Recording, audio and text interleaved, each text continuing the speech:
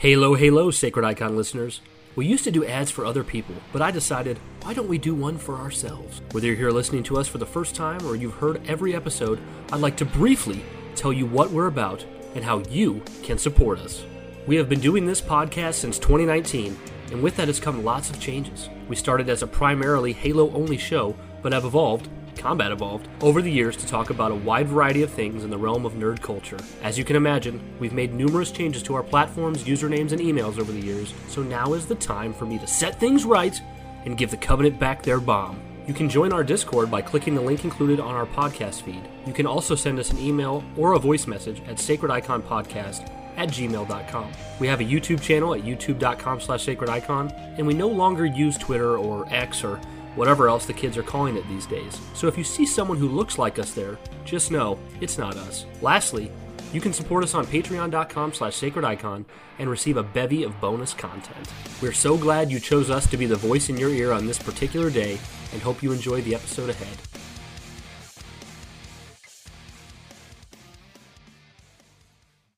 Halo, halo. Happy Halo days and welcome back to our very last episode of 2022, right here on the Sacred Icon Podcast, where we talk all things Halo and so much more. I got you for a minute, didn't I, guys?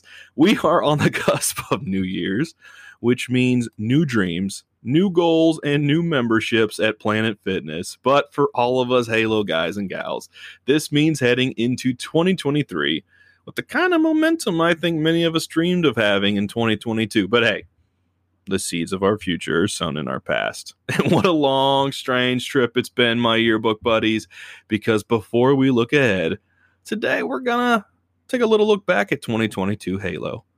I'm Joshua Hargis, nearing the end of his vacation, still wet from learning the ways of water. Baby!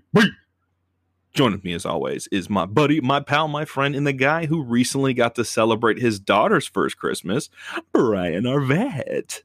Brian, so we know this guy, Kevin, right? And they say it's pretty cool. Kevin Cool. He just recently hosted his first annual Halo Awards, and in that show was an award for Best Halo Podcast. The nominees, were bangers, a lot of them, but among them existed we, the Sacred Boys. And thanks to our community, we won.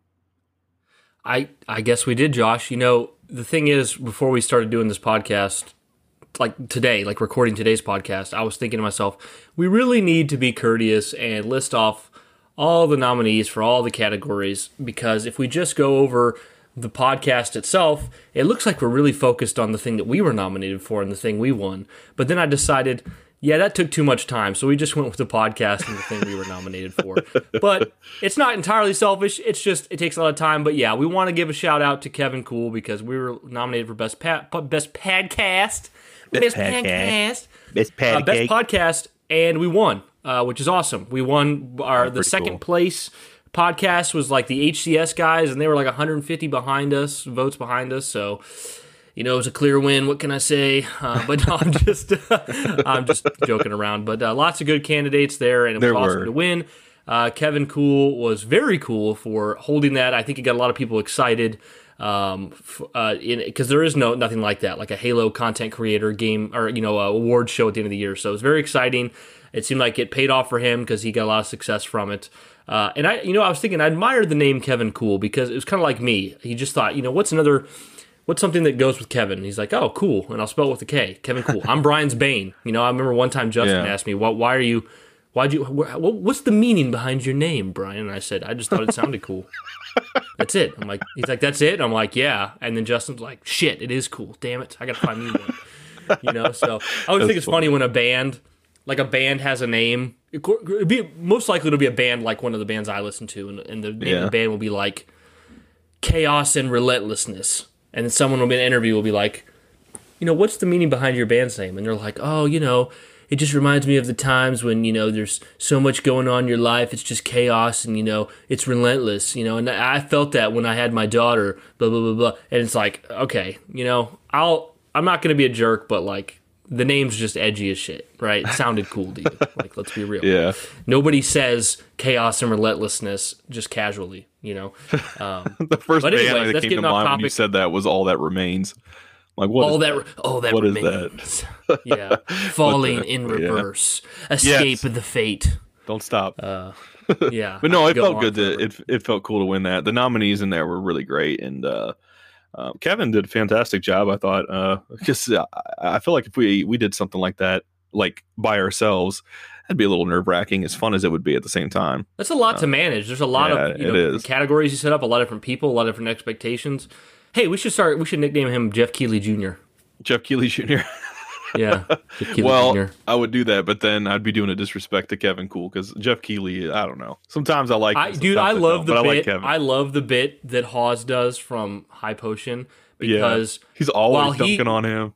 While he thought of the bit, and it wasn't my bit at all, I will say in my brain, I have always thought there's something a little creepy about Jeff Keighley. Not creepy in like a, bad way, creepy in like a, he'll just murder you in your sleep type of way. Which I guess could be a bad way. But like that's the bit that Hawes is always going on about, old deadpan eyes Jeff Keighley, like old no soul through the eyes Jeff Keighley, and it's like, yeah, that's kind of the vibes I get. And then once if anyone feels like Jeff Keighley is pissed off, everyone on forums and online is like typing about how they're like, oh, Jeff Keighley's so mad right now. Jeff Keighley's seething. And the thing is, Jeff Keighley really never lets it on. But just his deadpan eyes give you this vibe that he has a hatchet in his back pocket. He's ready to bury it. He does have that resting face. He really does look like he's upset at times. Yeah, you could tell Jeff Keighley, like, I feel like Jeff Keighley, you could just go up to his face and be like, you are the ugliest looking dude on the earth, and he would be like, but tell us about the games. When we get in the Donkey Kong Country DLC? And it's just like, oh wow, you just handle it in stride. But anyways, long tangent there to just say that was very cool of Kevin Keighley. We're very happy to win. And that's just further fuel to keep podcasting for years to come. So thank you very much for that. That did feel really good. To go off from there, guys, we're going to kind of just have this be, today's the 31st of December, 2022. This is going to be our year in review podcast where we just kind of talk about, what the years looked like for Halo, what the years looked like for us. And we had some questions in the Discord, which I thought were pretty good, Josh. I thought we could start with those. Yeah, let's go for it. Because, I thought these were interesting. So I said, tomorrow is our Halo year in review episode. No guarantees, but is there anything specific you would all like us to touch on from 2022? Right off the bat, Wesley, he says, please dunk on all the Twitter accounts that have tried to troll you this year. Which I totally would, but I don't keep an inventory, and there are so many of them, so I Brian's can't. lying. No, I'm just kidding. I just got like a notepad on my computer. I'm like, this guy has a mark against him. This guy has a mark against him. You're like that guy from what was it, Billy Madison, and then like Billy calls him one day, and then he just strikes the name from the record, and he's like, not you. The thing is, here's the sad truth. The best way to get at Twitter trolls and people being annoying or toxic on Twitter, the absolute best thing to do is to ignore their presence. I will never think there is a better way to go about it. Even if you get back at them and they get ratioed to all hell, I still think the best way to get someone is to just not acknowledge their presence. But the hardest thing about that is you don't get any satisfaction from it, really. Like I'll get somebody come in on the Twitter and they'll be like, Sacred Icon just means this, and they just stand for this, and it's really shitty of Sacred Icon to do this and this and this, and they make all these accusations as if they're fact. And what's really tempting is to go in there and to explain away how wrong they are. But if you just ignore them, and you look at them, they got like 7 followers, you ignore them, days later, no one even noticed they posted the thing. It's much better to go about it that way. So, now you definitely have to build up some thick skin for that kind of thing, which you've had to do because of what you've gotten over the last 3 years.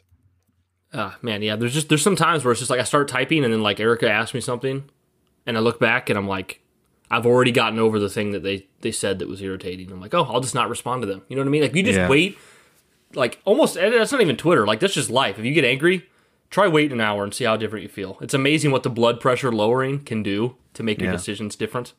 No, but anyways, 100%. Same thing playing Halo multiplayer. I have to do that too. Sometimes I get real pissed, and then I'm like, I gotta just take a break for 5 minutes, and then I won't carry that into the next match. So yeah, it's cool. Yeah. Deontay Albright says details on the Sacred Icon convention, which I thought was cool. That made me smile. It's funny. Josh and I got real serious about that. I want to say it was almost a year, maybe a little over a year ago. It was somewhere in 2021, I think. So yeah. Yeah. Where we got real serious about that, we were trying to think of a venue to what do you call it, schedule and have people come and meet up and, land some Halo, and it'd be really cool, just like a little mini Sacred Icon convention.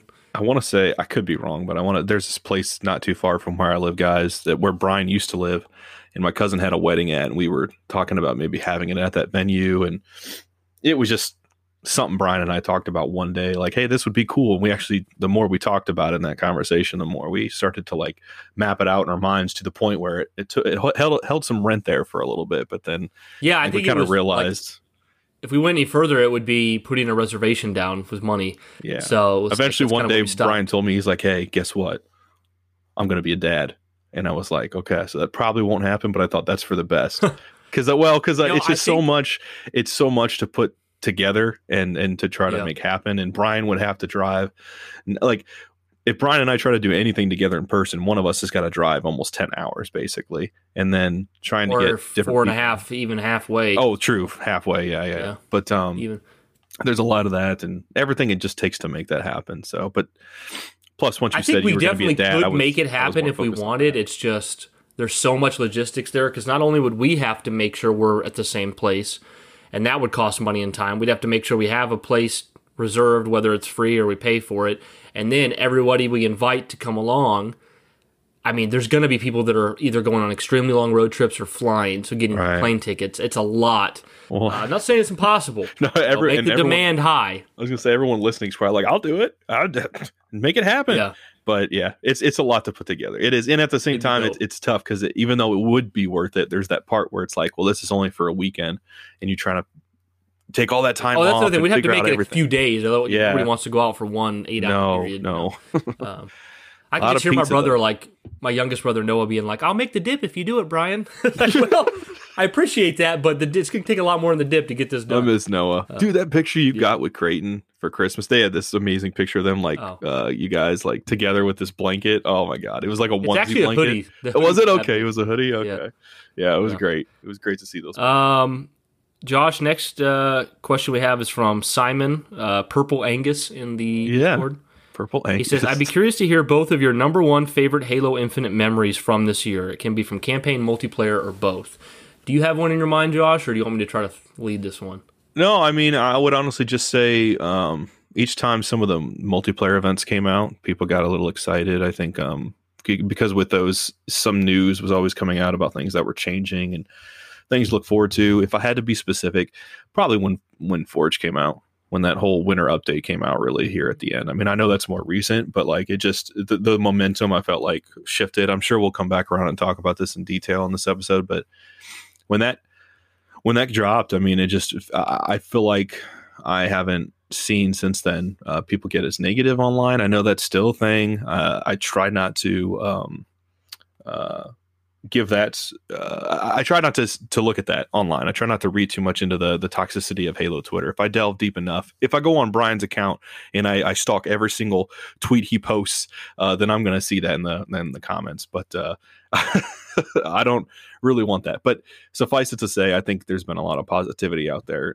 since then. People are getting excited about Halo again. People are feeling good about it again. I know this is where everyone wanted to be at launch, but I'm just happy to be here now. Another year. Yeah, it took another year. It shouldn't have come out until we said it should have been delayed a year before it came out. Yeah, we did. I'm going to pat ourselves on the back in this episode and say we pretty much called everything. Shouldn't have released the multiplayer early. Shouldn't have released them separately. Shouldn't have released it a year early. 100%. But yeah, when Forge came out, even though that's not something that we're as interested in, seeing maps come up like Waffle House, the Toy Story thing, I mean, all that type of stuff, people were just getting excited. Castle, bro. Peach's Castle, yeah. Everyone was getting excited to either create stuff, they were feeling inspired, or people were wanting to go in and have more map variety and just have some fun. That's what Forge is pretty cool, is you can have some pop culture references in there. And just at the same time, having this recent winter contingency update that just came out and, the Christmas theme stuff, it was nice to see them do that again from last year, because I enjoyed the event last year. And man, I got to say, it was a blast. I played through that recently. And while I've been on vacation, I just went through it real fast, and it was really cool to do because because of how much they've changed the challenges. I literally had at one point, like 3 out of my 5 challenges were just complete matches of any type. But one challenge might say I got to do that 3 times. Another one might say 5 times or something. But that's all I had to do. I could have played any mode and I was going to get that challenge completed, unlock that thing. and it just makes it fun, way more fun to play the multiplayer now, because I don't have to think about the grinding aspect. I'm just earning rewards by playing. That's how it should be. So, for being such a big Halo apologist, I really don't understand why that kind of stuff just wasn't there from the get-go. Challenges that are fun and not overbearing, and then match XP. Like, isn't that a lesson we should have learned like 15 plus years ago? I just don't I don't know what the logic was, because unless people like to get really cynical, and like, if I'm going to be as cynical as the most cynical person can be, they're going to say, well, they made the challenges super hard and there'd be no match XP to encourage spending money in the store. Right. And if that's really the bottom, if like that's the only reason that they did that, like, I understand from a financial perspective, but then I go, wait a minute, that's so unfun and non-conducive to players that that's probably not going to make you more money in the long run, right? Like, I mean, it's just, I feel like it wasn't thought out very well if that was the only reason, So yeah, man, I like you said the word conducive. I had to look up what that means. That's pretty cool. I just learned that. But no, you're right though. I mean, at the same time, there's a part of me that says, I think they're just figuring it out. First time they've really done stuff like this. But, on the other hand, you would think that they would look at what other people have done. First time live service, but not first time like match XP and challenge. Right. That was another Halos that 343 has made. But yeah, so. I mean, that was probably my favorite thing of this year, honestly, because that was so big. It felt like when that came out, it wasn't just the Forge, as good as that was going. It wasn't just the momentum, but it was really just feeling like Halo Infinite had fully like launched. And I when you say that, it almost has negative connotations toward 343, but all I mean is just that, it felt like we crossed that threshold of everything we expected to be at launch being out. So now it's like everything that comes after is just kind of new stuff that we kind of wanted to be where we wanted to be at launch in 2021. So it feels good to be at that point. And then seeing that they were kind of dropping some news updates, and that this winter contingency thing is, just came out and stuff like that. It feels like the ball is rolling and it's not stopped yet. And it makes it exciting. And now that we are hopefully going to get back to, the seasons, being 3 months and stuff like that rather than the 6. I mean, that's exciting. So it's like there's stuff to enjoy now. There's stuff to look forward to. That's where it should be or should have been. So I just like the momentum. That's been my favorite part, is seeing that 343 recovered. And because, guys, I listen, I'll say this real quick. We'll get back on track. But I listen to, before I go to work, I'll go on my YouTube subscriptions. I'll throw a bunch of like videos of people I'm sub to talking about games or movies or something. I'll throw it on my watch later and I'll just listen to it while I'm at work. And there was just a period where like almost all the people, the gaming influencers and stuff that I listened to, were just dunking on Halo and dunking on where Halo was at and stuff like that. And look, I mean, it was great to hear some of that. You want to hear other people talking about it and stuff, but I got kind of tired of it. And the reason I got tired of it wasn't because everyone was talking about it. It was because like no single person that was dunking on it mentioned the fact that like there's never, I say this all the time and I'm a broken record, but there's never been another games as a service that has been fine out the gate. Every one of them that was successful had at least a year of growing pains. Every one of them. I mean, show me one that hasn't right out the gate, that just had it all there all together and was ready to go. But I mean, it's going to be tough. It's going to be tough. So I don't think there is one. The closest is Fortnite, but I think it's because technically it launched as a different game. They live serviced the Battle Royale part. So yeah, that probably is the closest. But yeah, I just I didn't see people really talk about that aspect, and I felt like nobody offers anything new to the conversation. And right. I'm gonna be super full of ourselves right now. I'm just gonna say it out loud. We do bring something new to the conversation. I think that's why some people follow us. I'm not saying everyone, and I'm not saying everyone likes what we bring to the conversation. But you look on Twitter, YouTube, podcasts, social media. Almost everyone in the past year has brought the same thing to the conversation about Halo Infinite. Not enough content, should have launched this way. I don't like this thing. Oh, there's not enough biomes in the campaign. That doesn't mean these excuses can't be like true, but just if you're not bringing anything new to the conversation, I don't know what's going to make me want to listen to these 7 different Halo content creators if they all talk the same thing. I think it's really annoying. I just I just hate that. Yeah. I hate that. I'll get off this tangent, but I hate that people aren't like empathizing enough. Like I've said this before too, but like, say you're driving and the person in front of you is going horribly slow, and you're mad, you're frustrated, and all you can think about is pointing the finger at that person and how they're inconveniencing you, frustrating you, when the reality is that, you should envy them because they probably have nowhere to be. They're not in any rush. You're the person that has somewhere to be, and that's why you're upset in some way. But you don't want to take that fault. All this, just like in real life, people just want to finger point. You hear the old generation that doesn't like how the younger generation or current generation does things, but then the younger generation doesn't like how the older generation did things, and everyone blaming one another and everything like that. And I just kind of hate that. There's no kind of counterbalance to that finger pointing and saying, well, like 343, oh, it sucks that you guys did this and this and this, but at the same time, look how we're being. And most people are like, oh, it's justified, but I can't stand that. So what's really hard for me, Josh? What's that, man? What's really hard for me is like, I don't know, when you're talking to people online, I don't know if where they're coming from is in good faith or not. Because I don't want to sit here and say, okay, so you got all the people that talk crap about Halo Infinite, how much it sucks. Then you have the real pure positivity people. And people will probably point at us, but I don't always think that's us. The real pure positive people will be like, "Oh, you just want to hate on it. You just hate it. You just want to hate on it." And they'll just say that Halo's great and that there's nothing to complain about. And there's two extremes, right? But I'm talking about the person that legitimately is upset with Halo Infinite, but also loves it and plays it all the time. Like, I don't feel like that's represented too often because no, it's not. Oftentimes I'll hear from the person that's been trashing Halo Infinite for months. I'll hear that they've put 700 hours in the game, and I'm like, that's not.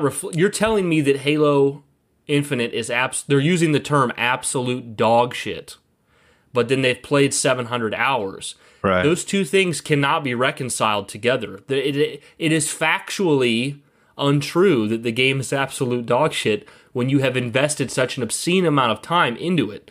So I just wish there was more good faith arguments or discussions, because the general way that I operate when I'm on social media, people who are talking about Halo Infinite day in and day out, I have decided in my mind that they have to like it somewhat, because nobody talks about something they have no love for daily. Yeah. So I do that all the time. I mean, if you're hating something, chances are it's because you loved it at one point.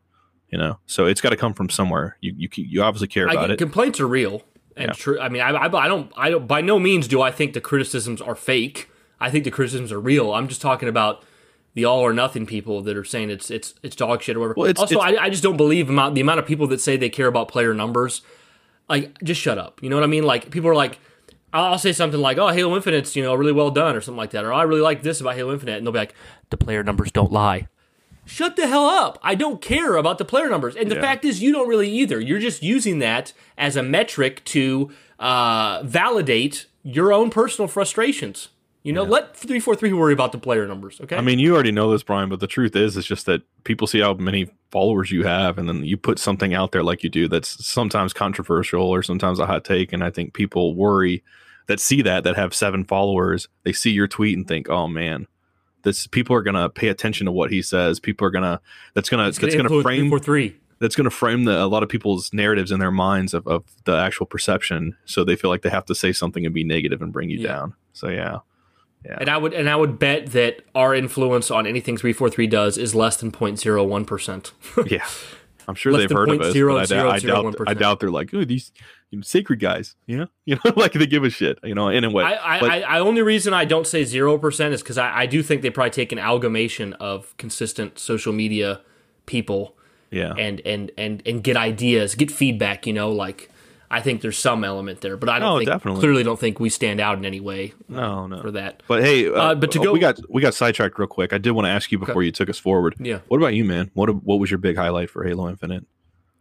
My big highlight was actually, this is really cool, because I at first I was like, what am I going to choose as a singular moment? And then I thought, oh no, this is absolutely what it is. So for me, every time a Halo game would come out, it'd be the same thing. I'd get the Halo game, as we've told in the podcast before, drive home as fast as I can, blow through that campaign as fast as I can, and then I start replaying that campaign. Yes. So every Halo was like that. I started with Halo 2, but Halo 2, played it the first time, replay. Halo 3 comes out, played it, opening night, replay. Every Halo game, part of the experience for me was in that first year and then years to come, but first year especially, I am replaying that campaign 5, 6, 7, 8, 9, 10 times, depending on where I was in my life. If I was a kid still, probably 10, 12, 13, 15 upwards times in the first year. Just like not playing new games, having like 5 games on the shelf and 3 of them are Halo, just constantly replaying the campaign.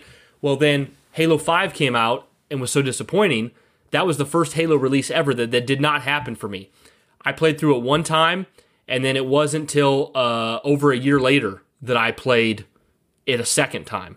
And then, I ended up playing it more as years went on, and this is the part that'll probably make people go, Brian, this is really hurting your point. I have completed Halo 5's campaign 14 times, but many of those times were after Josh and I started Sacred Icon in 2019, so many years after the game came out, and most of my replays of Halo 5 were because I want to reevaluate the product or reevaluate my feelings. And I think that's one of my strengths. Maybe it's a weakness too because of obsession, but I think it's one of my strengths too is I'm always reevaluating things that I don't like and things I do like, but I've said on the podcast before too, I hated Elder Scrolls Oblivion when it came out, and I played it 4 or 5 times. I hated it so much. Now it's one of my favorite games of all time. It interests me. It makes me excited to reevaluate and be introspective. Why do I not like this? And that's one of the reasons why I've gotten to the point of having 14 replays for Halo 5 is because I'm constantly going, what did I miss? What's an angle I could take here to make me like this more? And I think that has done a lot for me because I absolutely adore Halo 5 now. It's still my least favorite Halo because of the story, but I love that game. But anyways, my point is, Halo 5 was the first game where I played it once, was unhappy, and then just didn't touch it again for a year. And that's so unlike my Halo behaviors. Well, he's right. Halo Infinite brought it right back to home because here we are 1 year after the game came out. I've played through the campaign 5 times, and I am very close to playing it a 6th time. So for me, my number one Halo moment in the first year was just being able to go about my life and have Halo Infinite's campaign pop in my head and go, man, that was such a good time. Is it time for me to replay that again? And they'd be like, Brian, you already replayed it twice, and it's been out for 2 weeks, and then 6 months to go by, and I've replayed it 3 times, 4 times, so just being back to that staple of, wow, I want to replay that campaign constantly. I'm always thinking about replaying that campaign. That's been my number one moment, to have that feeling back in my life. It is pretty cool to see that. I mean, there'd be times, guys, I'd be messaging Brian, what's you up to, man? He'd be like, well, I'm playing Infinite again. LOL. Something like that. Yeah. Or we'd be talking on the phone. I've had to fight it off. I've had to fight off my urge to play it because I'm like, I want to play new games. Like I just got done playing through Last of Us Part 1, the remake. I wanted to play Halo Infinite before it, but I'm like, you know what? Just you play it. And this is actually cool, kind of off topic. I just realized, Josh, this is my 2nd time ever beating Last of Us Part 1. Second time. The first time I beat it was the final day of 2013, the year it came out. Okay. What's today? It's the final day of 2022. Exactly 9 years later. Exactly as it shipped 10 years ago. Not at all as it shipped 9 years ago, actually. That's cool. But anyways, man. so wow, yeah, completely 9 years to the unintentional day. too. Yeah, but yeah, so I have to just stop myself because it's so good. But anyways, that's my favorite thing about it. Josh, this next question that we have asked here from Quiet Gamer 90. I have a feeling we're going to feel differently about, but let's see here. Okay. He says, hot take, the Forerunner missions in Halo Infinite are not really copy and paste and or repetitive as much as people like to think they are. The repetition is mostly visual, like Forerunner doors and narrow hallways more, in my opinion. I'd like to hear your thoughts on this. Do you want to go first or want me to go first, Josh? Oh, you can go ahead, buddy. You played. Okay, so yeah, so a common sentiment for Halo Infinite's campaign is that it's really boring and copy and paste because all the interiors are Forerunner interiors and every mission's just go down the same hallways and the same thing happens. And he's saying that it's really not as repetitious and samey as people are making it out to be. I tend to agree with him more than I don't. I mean, here's what I'll say to be fair to others. The mission variety, if you just focus on the missions in Halo Infinite, is probably the least amount of mission variety of any Halo in the series. Would you agree with that, John? Yeah, I would. And that's by the nature of the fact that it takes place in one central biome on Zeta Halo. with missions either taking place outside or in Forerunner environments. So I would say that it has the least amount of variety. Pardon me.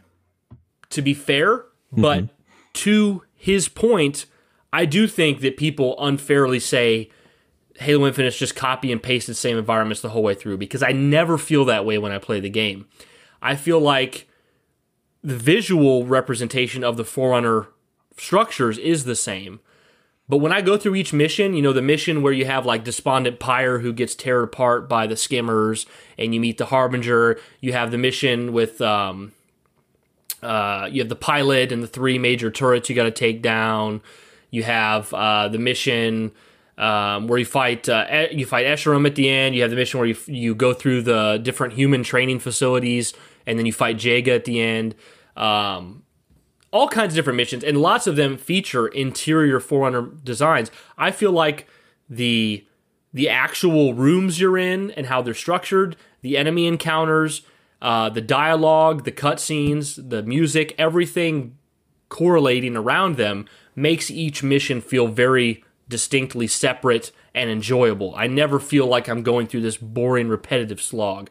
Right. So my TLDR is, yeah, the visuals look the same, and unlike Halo, every Halo prior, you're not just, hey, here's a mission on Sang Helios. Right. Hey, here's a mission on a winter portion of the ring. Hey, here's a mission on Earth. You're all in this one spot. So, there's a point to be made, but I don't think it's that repetitive. What do you think, Josh? You might pretty much agree with both you guys. More of what you said too, and I don't know. There was a part of me when I beat the game, and I thought I do miss the different biomes, and I miss the snow levels, and I miss seeing flood and all this type of stuff. A lot of I was thinking about the things I didn't get, and when I just as it kind of time passed and I started to let it further gestate and establish itself in my mind, I thought but it sounded like a sim for it, but I was just happy the way it is. I was glad to get it in this way, and it's fine. I love it. I spent so much time running around Zeta Halo that when I did get to those Forerunner sections, it reminded me of playing Halo 1, and I remember every time, my first sort of impressions of Forerunner stuff was that it was always underground and there was always this mysteriousness to it, and it looked drab, like it looked very plain and basic, and there wasn't much to it in terms of aesthetic design. And of course, as you get further on, starting more with Halo 3 onward, I think you start to see some of the designs, the intricate carvings and things like that in some of the Forerunner stuff. But I really liked that in Infinite. I felt like whenever I got to those sections where I was going underground and I was doing something Forerunner wise, I was very curious, and it had that sort of, what was it, that ancient, mysterious, epic, what is mysterious. it? Yeah, it had that feel to it that I really like about Halo, and it kind of made me realize, Infinite was what made me realize that I get that from the Forerunner sections of those games. So I really liked them. Every one of those felt varied, and yes, there was the sort of monotonous doors and stuff like that, but to me, I was like, oh my god, it's like Combat Evolved, so I was like, every time, even now, I still think about that. I geek out. But did I miss different biomes and stuff? Sure, but I know that's not really the question, but I didn't mind the Forerunner stuff as it was. I spent so much time exploring Zeta Halo that when I did get to those sections, it was sort of a breath of fresh air, and I was constantly curious what was going to be in the next room, what was going to be around the next corner. So it had a nice balance, I think, of yin and yang, where I think for me, good. Halo Infinite doesn't feel like it's lacking anything, because Halo Infinite is its own thing. We have all the other Halo games. You know what I mean? Like, I feel like people don't like that answer, but I'm like, it's a really fair answer, right? Like, I don't look at Halo Infinite like, where's your silent cartographer? Where's your assault on the control room? Where's your snow? Where's your desert? Right. I just look at it as, these games offered us that kind of experience. Halo Infinite offers us the experience that says, hey, what if you were trapped on this section of Zeta Halo and you had missions to carry out here and it was open world? And that's what it does. And I'm just like, I like that I have this Halo experience plus the others. I don't feel lacking. Now, I will say, of course, just because I say I like it and I'm happy with it doesn't mean like, oh, wouldn't it have been really cool if there was a section of Halo Infinite where it was freaking snowing? I would love that. I was actually playing Last of Us. Everyone always comes back to, which is It's snow, dude. Yeah. Something special about snow. I was playing Last of Us just this morning, and I got to the section where you play as Ellie, and it's in the wintertime. And you're trying to kill a deer with a bow and arrow in the snow. And I immediately thought, wow, so cool, snow everywhere. I love it. And then I immediately thought, oh, I miss snow in Halo. So I get it. But I mean, that's what I'm talking about, like good faith arguments, right? Like I feel like that's what we're having here now. We're saying, is there less mission variety in Halo Infinite than ever? Yeah, there is. That's a fair point. Is it super copy and paste repetitive? No, it is not. Do I wish there was snow? I do. Is it okay that there's not? Yeah, it's okay. It's still fun. Still good. Right. So, well, I mean, maybe some people are going to get upset at me saying this, but Doom 2016 was like very similar. I thought like there wasn't too much difference in there. When I'm playing, I guess there's the angel place you go to. That's true. But I mean, other than that, I didn't really. It's all fleshy red hell. I never really thought after beating it that like, oh, it didn't have these different biomes and stuff like that. And I know that Halo has set that expectation, but you just got to take Infinite for what it is. And like you said, dude, I mean, it's in addition to those other games established as they were with set pieces and different biomes. And do I miss that? Yeah, that was probably my biggest takeaway with Infinite was I thought I missed the set pieces because that is a part of Halo and it doesn't have it here. And I think it is to a fault, but that I don't think that hurts the campaign. So it's really only a fault in the sense of just creating memorable moments. But I think the fun of Infinite is that it's a sandbox. So you get to have that yourself. You get to create those set piece moments depending on how you approach situations. And there's no way to anticipate what complaints are going to pop up each new Halo. Anticipate these nuts, Brian? I didn't see them coming at all. And there they are. I haven't done that in a while, dude. I'm sorry. I had this awful question, which is so inappropriate, but I had this awful question for a guy at work. I was like, would you rather, if you met Jared Leto, would you rather have him would you rather kiss Jared Leto's hand or have him rest his balls on your forehead for $100? And the guy I worked with was like, oh, definitely Jared's balls on my head. $100? He's like, I would just want Jared Leto to do that anyways because he's Jared Leto. I was like, no. But you reminded me of that. So unexpected. Oh, that's hilarious. That's hilarious. What was I saying though? Gross though. Recall. I'm sorry, man. I'm sorry. Halo Infinite, campaign, biomes. I don't know. I love the game. It's great. Oh, that's what I was going to say. So you never can anticipate what the complaints are going to be because Halo 5 might be the most diverse campaign. I haven't thought about it long enough in the series. You go to Genesis, you go to Kamchatka, you go to St. Helios, you go to Meridian. Oh man, I love that game. God damn. Yeah, you're all over the place. You get to go to so many different planets and environments, and you get to see St. Heli's Civil War. You get to see Foreigner Planet. There's just so you get to be out with Blue Team on a station when they're introduced. They're on that station trying to take out Covenant. It's probably the most diverse campaign, and it's full of set pieces. Team Osiris running and Buck falling and Locke catching him and like that's twice. Oh, we're counting now. Like all that stuff. There's the Guardians and there's the running down the side of the Guardian. It is set piece, varied environment, the game for Halo. But for me and many others, I'm not saying everyone, Halo Infinite's campaign is way better. Let me ask you something, man. What is something you miss from Halo 5's campaign that we don't have anymore? Is there anything that comes to mind? Well, yeah, it's kind of broad, but like Halo 1, it's really simple. Halo 2, big story, Covenant side, lots of lore being introduced, ends on a cliffhanger. Then Halo 3 kind of brings it in a little bit, wraps up in a tight bow.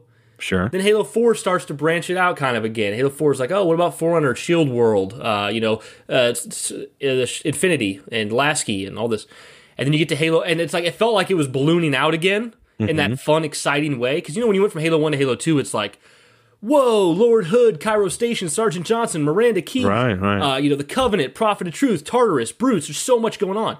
Well, like Halo 4 was kind of that CE moment. Even it was still more than CE as far as I know what you're saying though. Yeah, I'm following. But then 5 was that blowing it up moment, right? And it was kind of exciting to see like, whoa, we got Blue Team, we got Team Osiris, we got Infinity, we got Foreigner Planet, all this stuff going on. Yeah. And it was like you could feel the universe opening up again in this really exciting way. And I think we all wanted that, but we wanted it to be really well done and executed. Right. And the general consensus, at least in 2015 and many years since, But I know people are starting to change their tune now. As me and Josh talked about on the podcast for years, as soon as you get a new Halo release, it's easier for people to accept what came before. So you're getting people now who are saying like, oh, I wanted the story of Halo 5 to be finished. I was like, really? Because all I remember was me and the rest of the world saying that story was so awful, please don't continue it. But the thing I'll say is, to answer your question, Josh, is the thing I do miss is that world felt so huge in Halo 5. We were traveling across the universe. Yeah, it was a galaxy hopping adventure. Halsey was there, Arbiter was there. It was like, man, the sky's the limit for all the things going on. Then you get to Infinite, and Infinite strips all of it away intentionally to bring it back to basics, which I think was the right move, and I stand by that. But it is so small and so personal in Infinite that now it's just like, it's almost 2023. It feels like it's been so long since we've seen Halo's universe almost be big like that. Right. Yeah. Do you think there's a point when we do see that again? And if we do get that point, we do reach that point again, do you think that's going to be dangerous territory? I mean, because you can't stay intimate forever. Like I agree with you. It's good to get back to that point, but at the same time, eventually you got to kind of bow out a little bit and explore more. I think it's inevitable. At the same time, do you constantly not necessarily with Halo, but do you narratively have to constantly keep going? You bow out, then you have to reel it back in. You bow out, you reel it back in, or do you just, when you get to the point where it's like it's okay to go off from here? Because Halo 2, I think most people thought, this is great, but then Halo 3 kind of reeled it back in a little bit, and then that's what I'm saying. See, but then Halo 2 was extremely ambitious. Like Halo 2 paid off because it was awesome.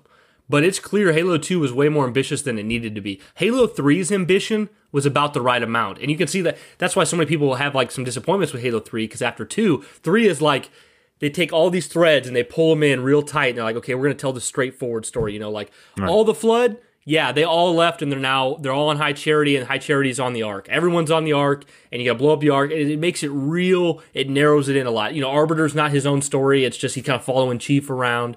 Right. So I think if it's easier said than done, right? But I think the best thing to do is take Infinite as a foundation and just expand slowly, right? Like if we get a direct sequel to Infinite and they immediately bring back Team Osiris, Blue Team, Lasky, Arbiter, everyone, that's going to be a huge mistake. But what about this? What about if the sequel to Infinite just brings back Lasky and Locke? I was going to say Palmer, but Locke. Okay, Lasky. Maybe it's just Lasky. It would be cool to see Locke again. We deserve to get another crack at his character, I think. And then when you get to the third game, with Infinite's third game, maybe it could be, you got Palmer, Lasky, Locke, but now you got there's some Blue Team, and Arbiter's coming to help you with fight Atriox. And then by the time you get to the third iteration, you got quite a big cast, a lot of moving parts, but you went there incrementally.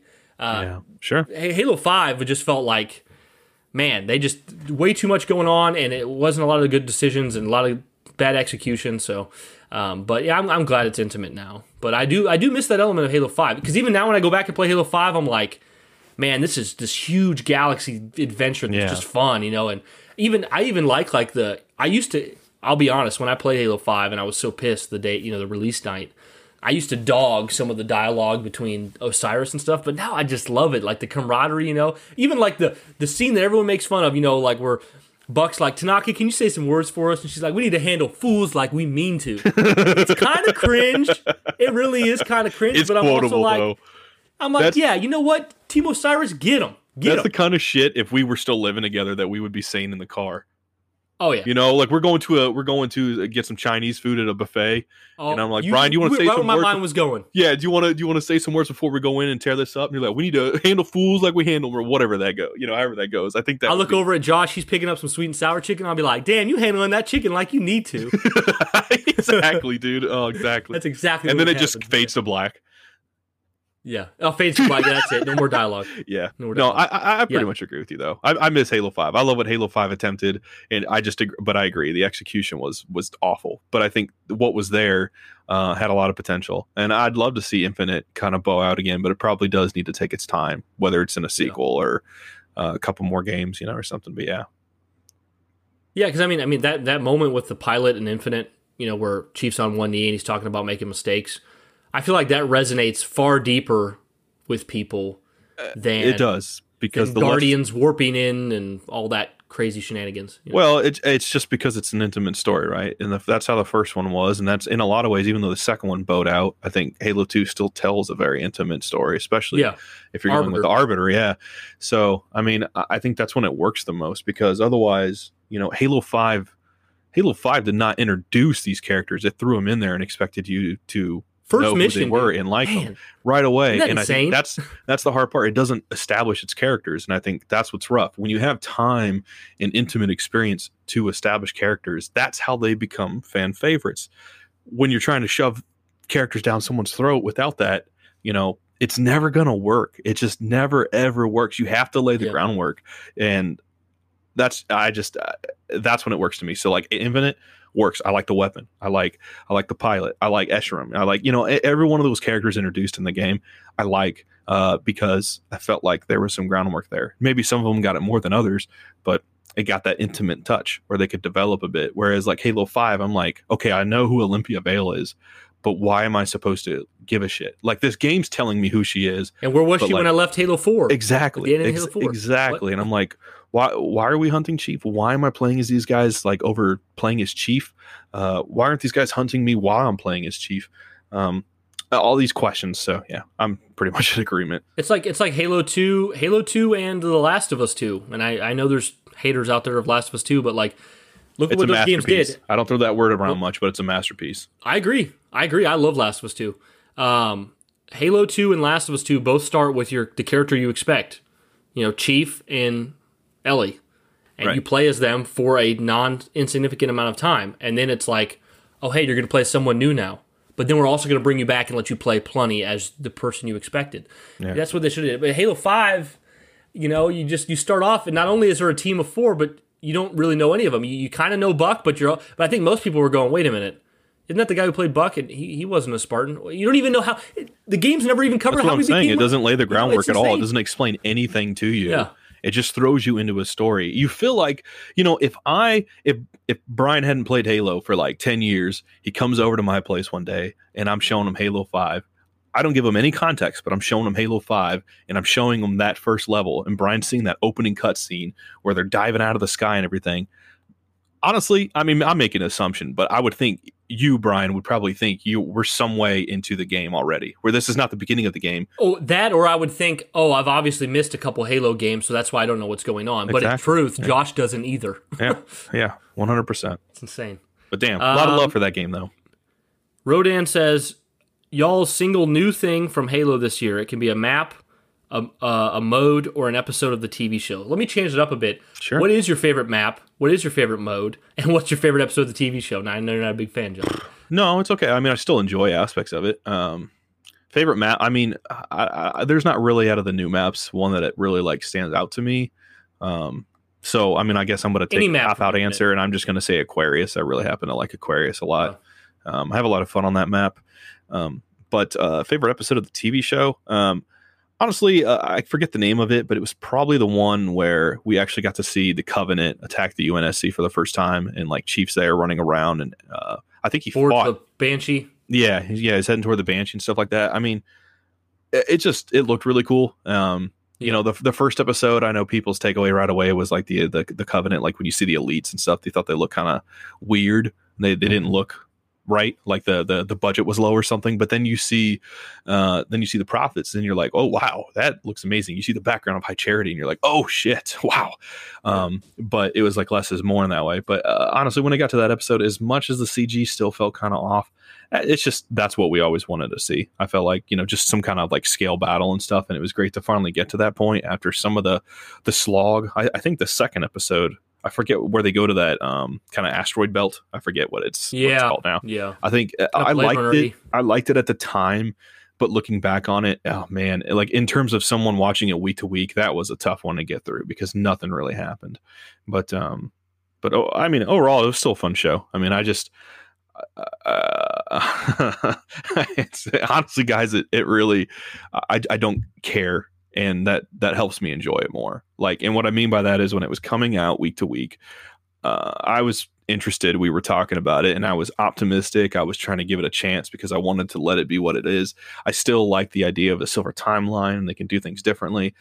I don't really have as much issue with the decisions as much as just some of the pacing in it, and honestly, just it didn't really show enough battles, and the constant removing of the helmet. Like, commit one way or another. You know, if you're going to keep it off, if you're going to show them with it off, a lot of times, just find a reason narratively that you just don't have it on anymore, because it feels like you're kind of being combative. It feels like you're kind of fighting a battle there. It feels like it was fighting itself. Yeah, fighting an obligation. And if you listen to the interviews with Pablo, it sounds like that was what was happening behind the scenes. He very much feels the conflict of, like, people want to see me with the helmet on, but I as an actor don't want to wear it, you know? Yeah. Well, it was the same thing. There was, I forget the actor's name, but when they did V for Vendetta, there was another actor who did, who shot some of the scenes as V, and then he didn't like it. He felt it was restrictive. So then they brought in Hugo Weaving. So there's a couple scenes in there that actually have the other actor. We just don't know. But no, I mean, I like it, even though it took a lot of chances, but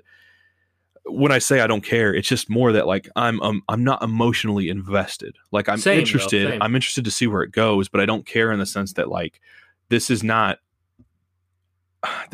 like my definitive, like, Halo experience. Like, I still think maybe someday, it could be 20 years, could be way beyond my time, I still think there's a chance we'll get some theatrical movie, or maybe another crack at a live action television show, or some other live action Halo experience. You know, it's like, this is coming off the backs of Nightfall and Forward Unto Dawn and Legends and so on. So, I mean, I don't think this is going to be the last type of Halo live action experience that we get, or animated or whatever, you know. And I don't think this is the be all end all thing. It's just, this is the first sort of connected continuity in a new timeline that they're going for. But I don't think it's the last. It's just the first.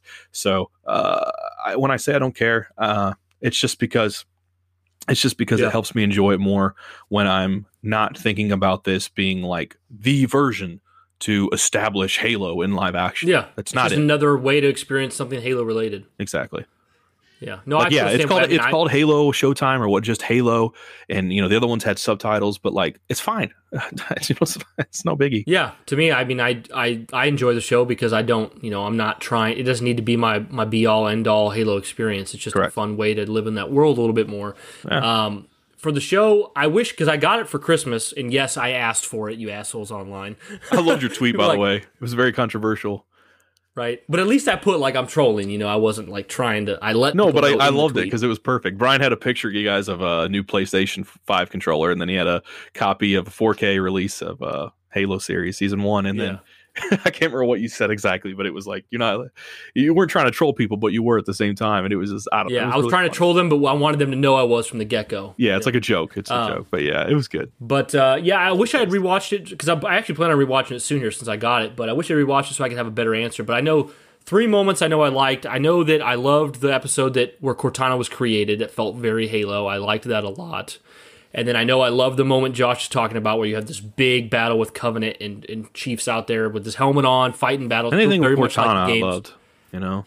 Yeah. I'm not even going to pretend I'm like her biggest fan, but I still love her. So I loved that. There was a third moment that I can't recall. There was an episode after the big battle one that a lot of the cast loved. It was a very character-focused episode. It was episode 5 or 6, I think.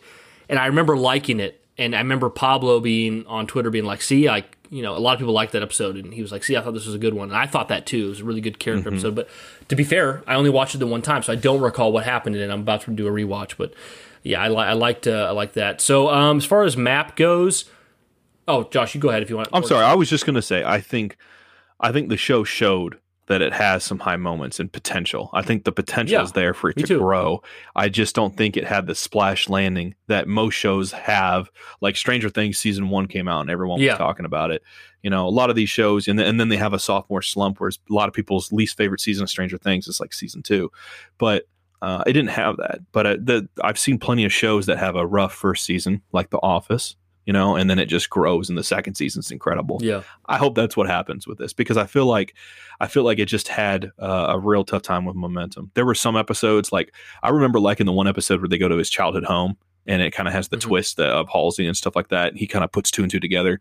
And I remember at the time watching that, I was like, oh man, this is interesting. But then other people were like, this is boring. Where is this going? Yeah. You know, so I felt like it would have these like moments where it would like hype it up, and then suddenly it would just slow down.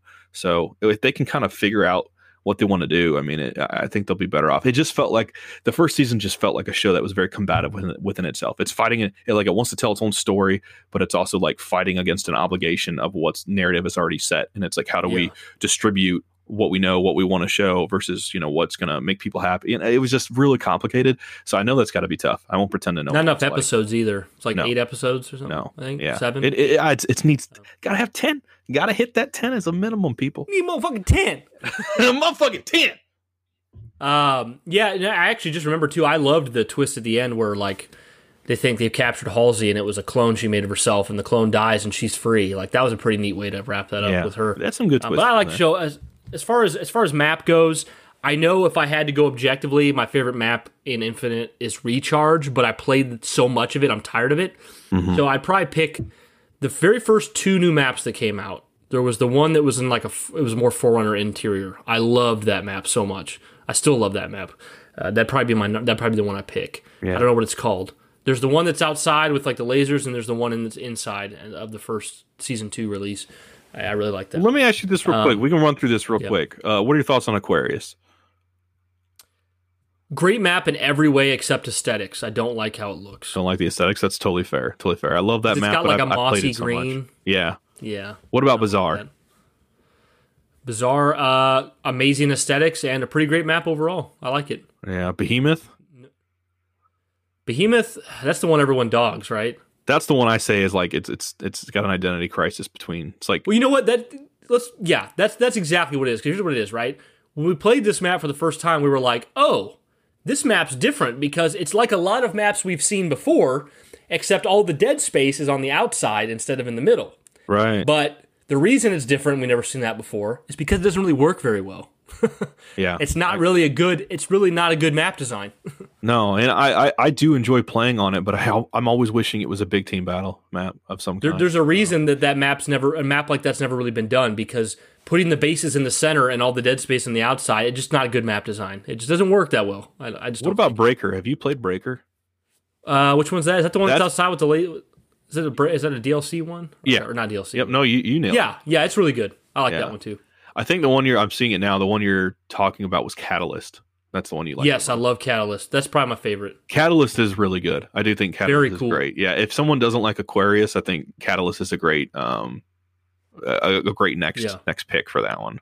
I won't run through them all. I'm just looking at some of them because I forget some of them. Launch Site, man, that one. I've grown to like it, but I do think it is on the lower end because that's the one that feels big team battle, but it's exactly not, right? That's the second one that Identity that Crisis. One's not too very Live Fire. It's fine. I think Live Fire, if it had dope as hell aesthetics, would be a top tier map, because I think map design it's actually awesome. It's an awesome map. Oh yeah. No, I 100% agree with that. Recharge, yeah, you already mentioned that one. That one is fun, but I played it a lot. Streets I enjoy from time to time. Great for objective modes. But yeah, I'm not going to go through the rest. But yeah, no, I agree. I mean, Catalyst is great. We're coming up on an hour here. I got another question from Mustard Chief. This is a good one. I think we'll both have a lot to say about this. Sure. Halo Infinite's soundtrack compares to the other soundtracks. He wants to know how it compares to the other soundtracks for us. I think it has both quality and quantity personally. Third best after Reach and ODST. What do you think about the soundtrack, Josh? Oh, man. A lot to unpack there. Let me see if I can summarize this. I think it is the best that 343 has put out. That's not to slight Halo 4 and 5s, because I think I do remember liking both those soundtracks. They've grown on me.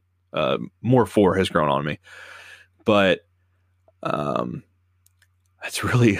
You like that? Yeah, I mean, that's actually one of my favorites, because I remember sitting in the Halo 4 menu back in the day, playing it for the first time, and I'm like, oh, this has that Halo feel. And then I'm playing the rest of it, and none of it felt like Halo to me.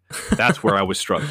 But then Halo 5, I mean, had some of that too. There's I think a song called Covenant Prayers or something like that. And it's like, hey, and like, I don't know Covenant Prayers. I don't know exactly what they're saying, but like, I love, if you guys know what I'm talking about, that track was awesome when I played it, or when Covenant Prayers is very different than Covenant Dance, where it's triple butt cheeks. Oh yeah. I love Covenant Dance though. That's probably my favorite. So you're saying what you saying about Infinite soundtrack, Josh? But Infinite soundtrack itself is honestly just, I think it's fantastic. I don't like the multiplayer soundtrack at all. Hot take. Ooh, I love it so much. I don't think it's bad. I'm not saying it's bad, just personally, subjectively. It's not guys, your taste of music? Is that what or it doesn't sound Halo? No, because what I want is I wanted something that reminds me a little bit more of like Halo 2, that I want something that feels like that anticipation of like you're getting ready, you're about to go into a match. It's closer to reminding me of Doom. But it's a little bit more ambient, I think, in Infinite, which is good, I think, too, because you don't want something that's too overbearing. So I see why it works for most people.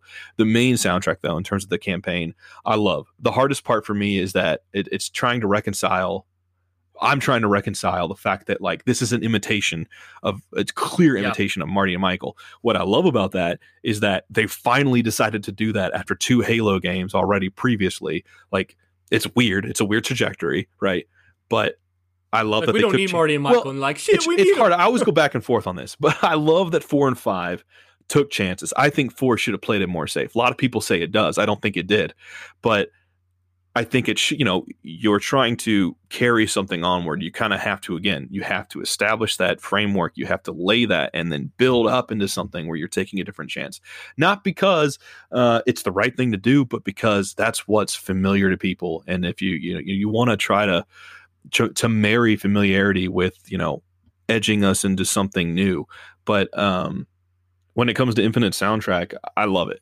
Yes, it is an imitation, but at the same time, I feel like they did a great job with it. It does have its own identity. I don't listen to those tracks. I mean, Through the Tree, sure, but I don't listen to those tracks and think that they sound, like almost like a remix version of stuff that came before. There's a little bit of that, but I think most of it's original and stuff like that. And there's been several times I have driven in the car late at night to go pick up fast food or something, and I am listening to that soundtrack and just thinking about exploring. It's great. It has a mysterious sound of it. I'm sorry.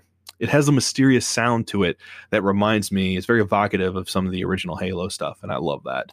So it's just tough because it's like the bottom line is I wish that we would someday get Michael Salvatore or Marty O'Donnell back just to see what they could do in a new era. I just want to hear a new Halo track by one of them.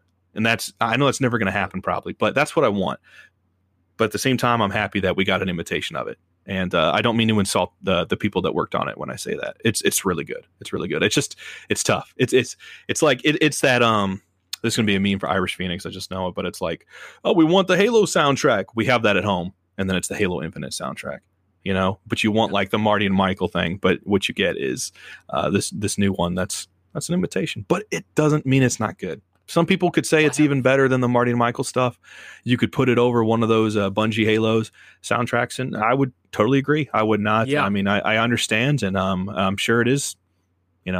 Halo 3, for example, that's a remixed soundtrack. It doesn't do too much original stuff. You're touching on almost all the things before I can get to them. Yeah, I'm sorry, man, but I mean, no, I pretty much agree. I mostly agree with you.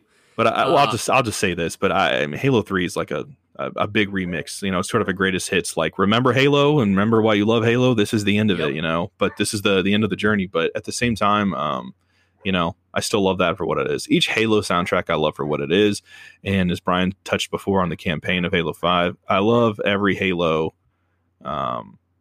especially all the more after it gets the next title. It just retroactively enhances what's there because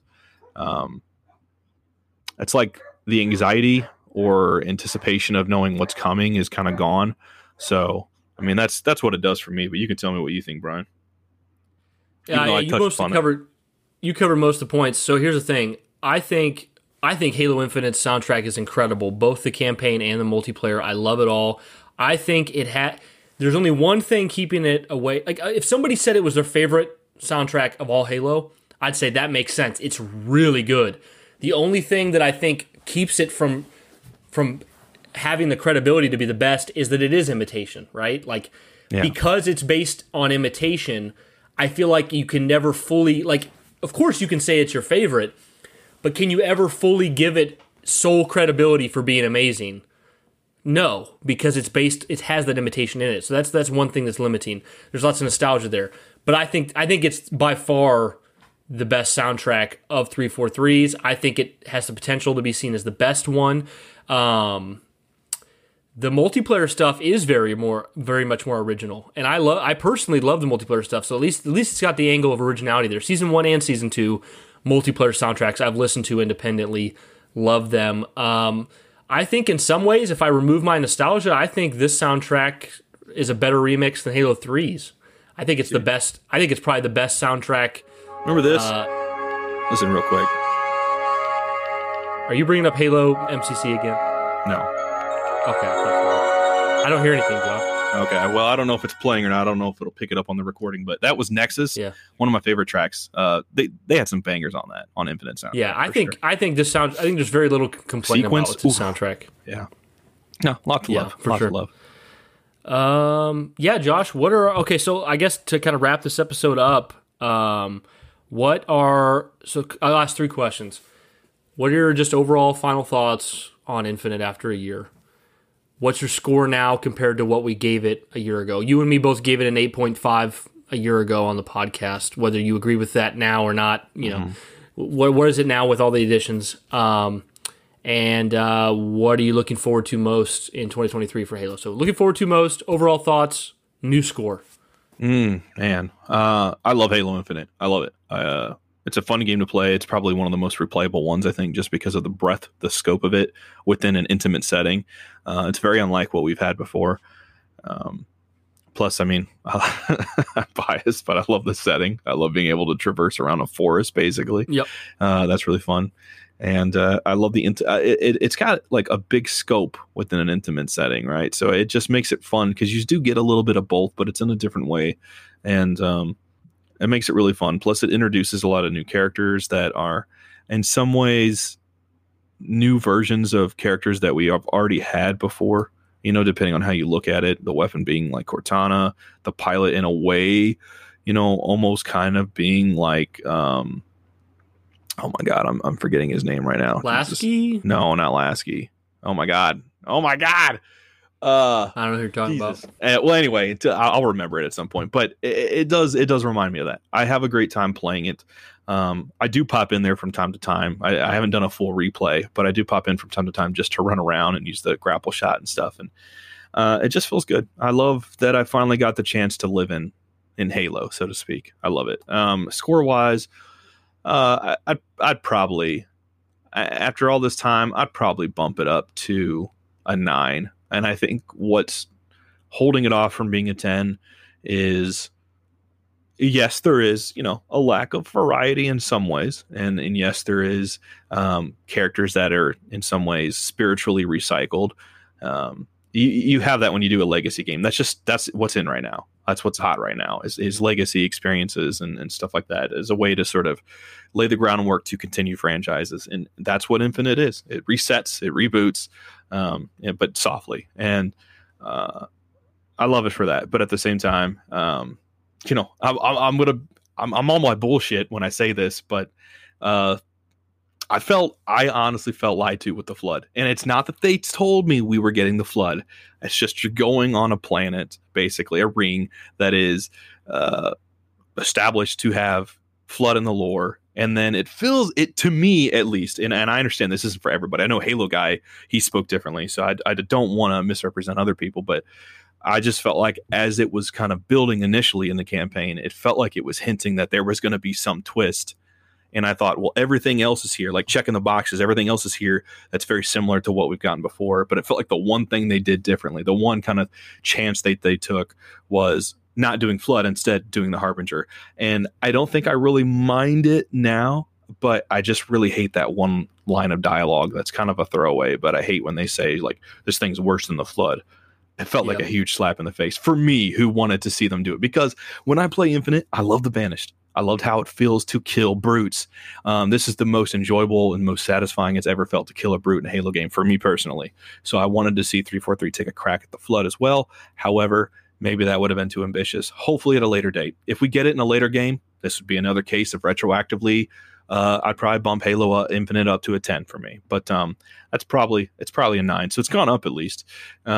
And what am I excited about for the future of Halo Infinite? Was that right? Yeah, 2023. I'm excited to see the seasons every 3 months. I think that's going to be exciting, the momentum that's going to have for people. I'd love to see a firefight. I'm just excited at what the potential means for Infinite. But hot take, guys. I mean, I'd say I'm more looking forward to what's to come for Infinite more than I am like excited, simply because I'm ready for the next Halo. Like, not right now, but Yeah. I don't. It's a whole different topic for another time, but I really don't think that 10-year plan that they started out with is really going to be something that we're going to get anymore.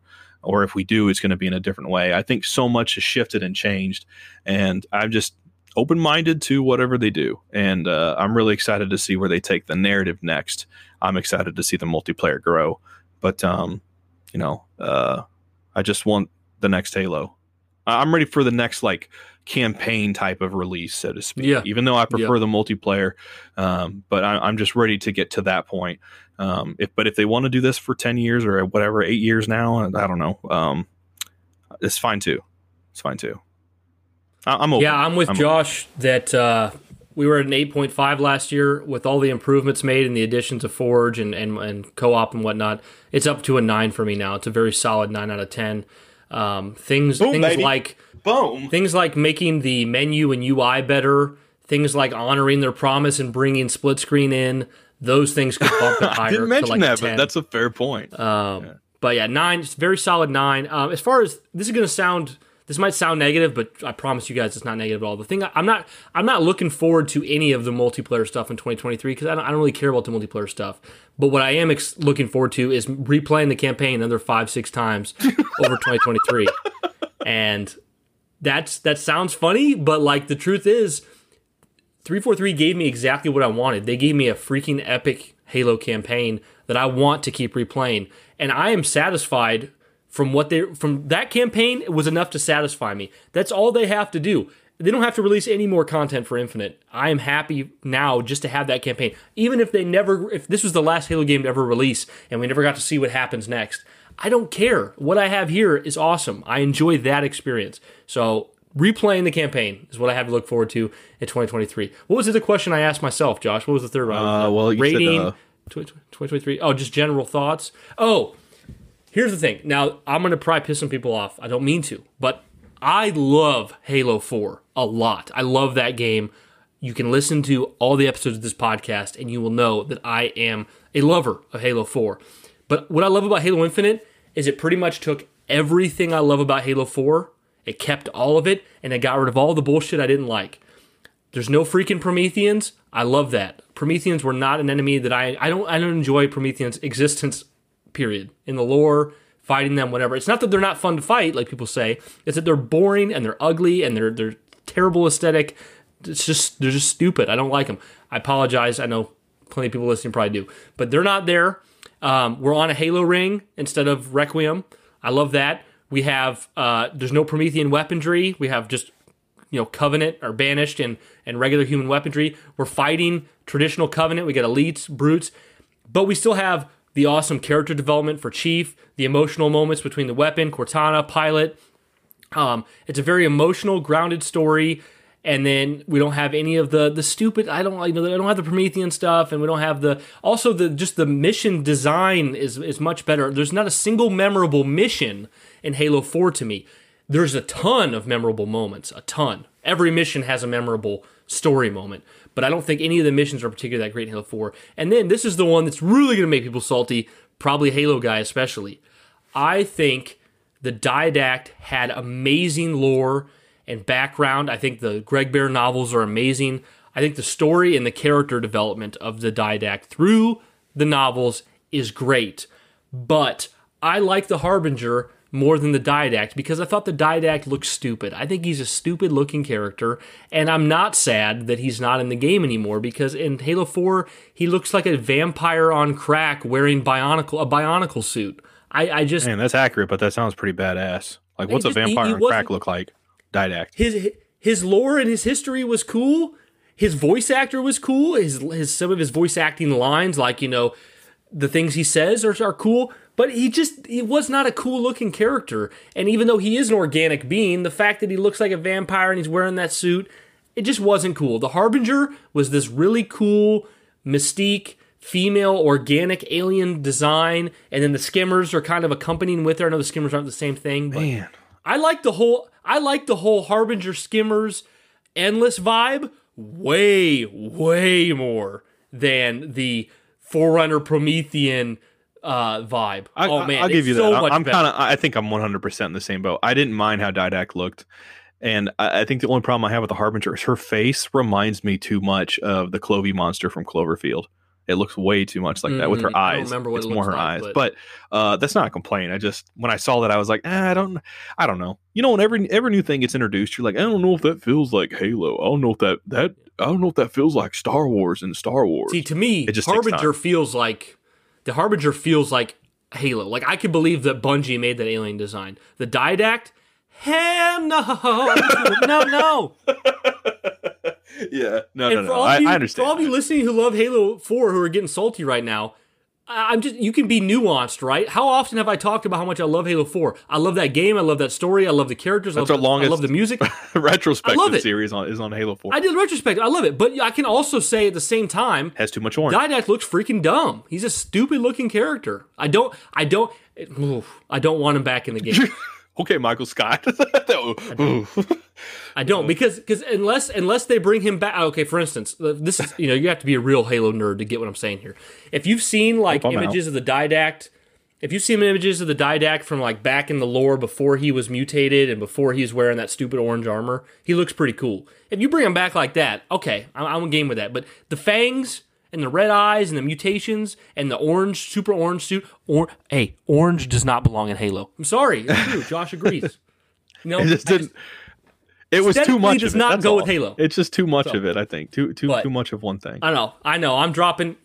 I'm dropping these. This is the Halo 4 dog episode, but like I think Halo 4. But I love Halo 4. It's aesthetically so generic looking. It's so generic looking. But I think what's there narratively and what it explores, I think is fantastic. So, but that's just when they bring our out that opinions. Halo Epitaph book next year with the Didact book. Yeah. Here's what I want. This is what would make me happy. And obviously they shouldn't do what makes me happy because that's not the right thing to do probably. But here's what I'd like. They retcon that he was never composed because there's that whole comic where he gets composed. Right, escalation. You know about that, right, Josh? Yeah. Yeah. Either retcon that so it never happened. Either retcon it so it never happened, or retcon it by undoing it through the canon somehow, and then make him drop the dumb orange armor and make him lose his fangs, and then just reintroduce him to the story as a regular Forerunner character without all that hippie whippy weird bullshit. Just make him. You know what I mean? Just like some of that stuff was just too far out there, right? Like that's the thing I like about Halo Infinite. Is like I said, like it has all the things I love about Halo 4, but none of the baggage. All of Halo Infinite is stuff I could believe Bungie would do. Halo 4, some of that stuff was just a little out. It's Halo 5 as well. The Warden Eternal? No. There is no Bionicles in Halo. I'm sorry. You know what? Hot take. No one's going to agree with me on this that's listening, but scuttle all the comic book lore established. Scuttle it. Why? Because the Star Wars Halo guy is choking. Star Wars does a similar thing. Sorry, man. They have more and more started to deviate from canon established in the books, and more importantly, the comics. There's a lot of stuff. There was a whole mini-series, Brian, 5 issues that focused on a character from Star Wars Rebels that the story is all about him escaping Order 66. And in the first episode of The Bad Batch, they completely tell a different story of that character and how he escaped. So that's just like null and void now. And I think comics are dangerous in terms of storytelling over books simply because the imagination, the possibilities are endless, but you have no limits. You don't keep yourself in check. So I've seen that with Star Wars. I see it with Halo and stuff. I would be more interested in this book that's coming if they just completely scuttle that. If they completely scuttle escalation. But at the same time, I don't think they will. And I'm not trying to discard it for people who love it or anything. I mean, I still enjoyed reading it, but it's just it becomes too much. It's like, oh, you played Halo 4 and you like it, the Didact? Oh, well, guess what? Here's these 3 Greg Bear books. Go read those. Okay, I read those. Is there any more about them? Yes. Read the Escalation comic. Where does it take place? Oh, it takes place after Halo 4. With the Didact's in it? Yeah, he lives. Yeah, go read it. Okay, I read it. They killed him off though? Yeah, isn't that weird? Yeah. Isn't that you start fucking Halo stupid? 5. Isn't that stupid? That's Halo probably the 5 biggest. And it just They just act like when you play Halo 5, you can act like the Didact died at the end of 4 still, but you know that he came back and she fought him again and he died again in a comic. It's so stupid. I mean, you can't. It's irrefutable that it's at least a bit of a fumble with the Didact character himself. You know, a lot of people feel that way. Not everyone, but no. But it's just, Josh, but we gotta see. I can't. It's glass half full. I gotta wait to see. Gotta wait to see what that book does and stuff like that. And I'm sorry, guys, for that hot take. I know it's gonna fire a lot of people. No, I know. Yeah, I would say people are like, we asked you questions. We didn't ask for your hot take.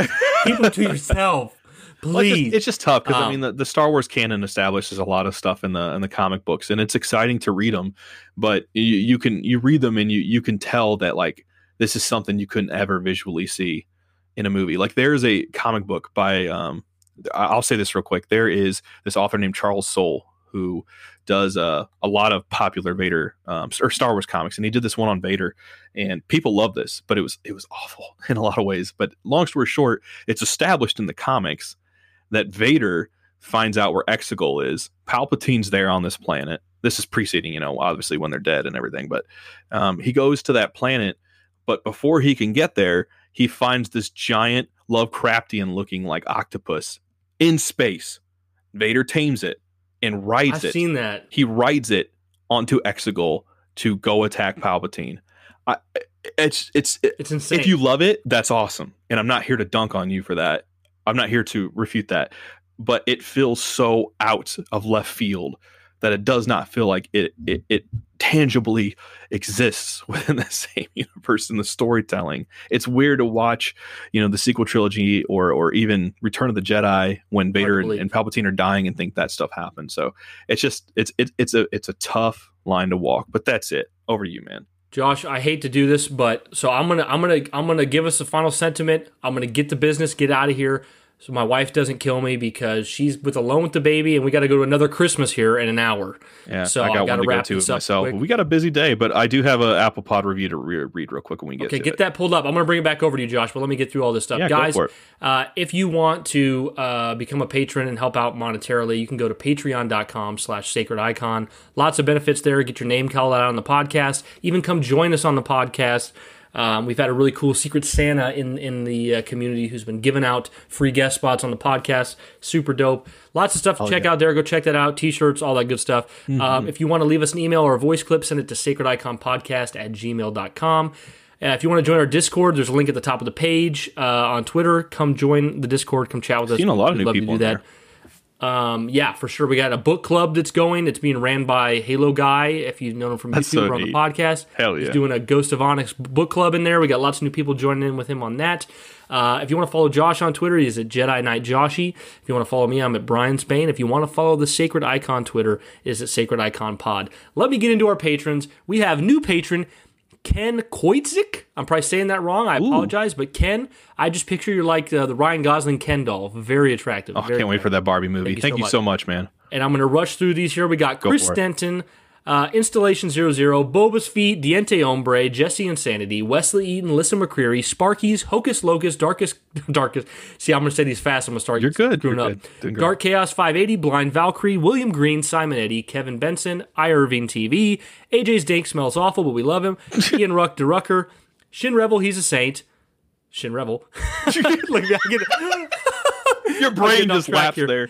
Next we have Ascending from the Ashes, Born Anew, Irish Phoenix, Jared Hartley, Small Print, Aaron, Colin Pittman, Butter My Waffles, Nerva, Anthony Dorsey, ACDC Outlaw, Caleb Webster, Chris Greco, have you seen my Greco? It's Chris Greco, Tony Mustard Chief, King Grunt, Josh, I'm blinded, I can't see anything, I need a flashlight, because Aries 0430 is getting above me with a giant mustache, Montana Menace, Green Plumber, Joshy Big Boy, Ryan Barca, biggest NASCAR Thunder 2003 fan, Anthony Nicolosi, Corey Hanks, Prayon Shu, Brent Onimo, MH Cosplay, dropping into the scene with an ODST Jilly Drop Pod, Ian Mills, Photon, the spiciest of all meme lords, KN Nick, who says, this podcast is quality, thank you, I'm supporting you guys, Trevor Polkey, who has every woman in the world on his arm because he is such a suave, sexy man. We have the Shipleys, and we have the OG Halo podcaster, Podtacular, as well as, my browser hasn't loaded, but, there it is. I thought you said browsers. Matthew Salvatore, the man who saw Justice League, knew it needed more, they gave him a little bit more, then they canceled the whole shebang. Dude's extra salty right now. I'm sorry. Josh, I'm going to throw it over to you for the review, and then we're going to get out of here. Absolutely, buddy. We got this December 1st, and, with the holidays, man, we have not had a chance to read it sooner. I am really sorry about that. This is by Simon Eddy. He left 5 stars. Just love that right away. Best Halo and Gaming Podcast. He said, Sacred Icon has been my top played podcast for 2 years in a row. Initially started listening to hear what people thought about Halo 5. I didn't play it until 2020, he said, and to get ready for Halo Infinite. Not only did I get hyped for the new game, I had a fun trip down memory lane and learned a ton about Halo in the community. There is a plethora of great episodes breaking down all the Halo games, and they even bring on famous YouTubers like Ackman and Hidden Xperia. So dope. They also have tons of oddball episodes on other IPs like Lord of the Rings and Mass Effect to keep things fresh. So good. Keep killing it, guys. P.S. Brian, congrats on River. You have such a wholesome family. Josh, your selfies in the Discord are seriously hilarious. You are a stud. Thank you so much, Simon. Dude, thank you so much for the super kind words. I really appreciate that. It makes our day to get those reviews. And thanks for, dude, hopefully you'll understand why I'm being short with this ending here of the podcast, because I have to get to my daughter right now. To his wholesome family. So hopefully, I think Brian, real quick, I'd be remiss if I didn't. Thank you so much. Yeah, thank you so much, buddy. That means so much, all those words and everything. The podcast episodes and what we do and all that stuff. It really does mean a ton to us. Brian, real quick, before we get out of here, how was your Christmas? Was it good? It was a really good Christmas. It was fun to watch River open things, which was basically just we help her rip the package back, and then she starts to eat it. And what's really cool, though? This is the last thing I'll say. I gotta get out of here. My wife is going to kill me. I'm telling you guys, you won't see me for an episode next week. We had a gift under the tree that was from the Sacred Icon community, because someone had sent us, I can't remember which one it was, I think it might have been Diete Obre, a couple people sent us gifts, but we had a gift that was unopened still from when she was born, so Erica wrapped it, and River unwrapped a package from the Sacred Icon community on her first Christmas, so I thought that was very cool. But guys, thank you so much for joining this episode of the podcast. It was only supposed to be an hour, I was supposed to be off here, but you got a longer one. It's because we love you guys. Thank you so much for your support. Thank you for listening to this episode of the Sacred Icon podcast. And as always, keep it sacred. I'm sorry, babe. I'm coming.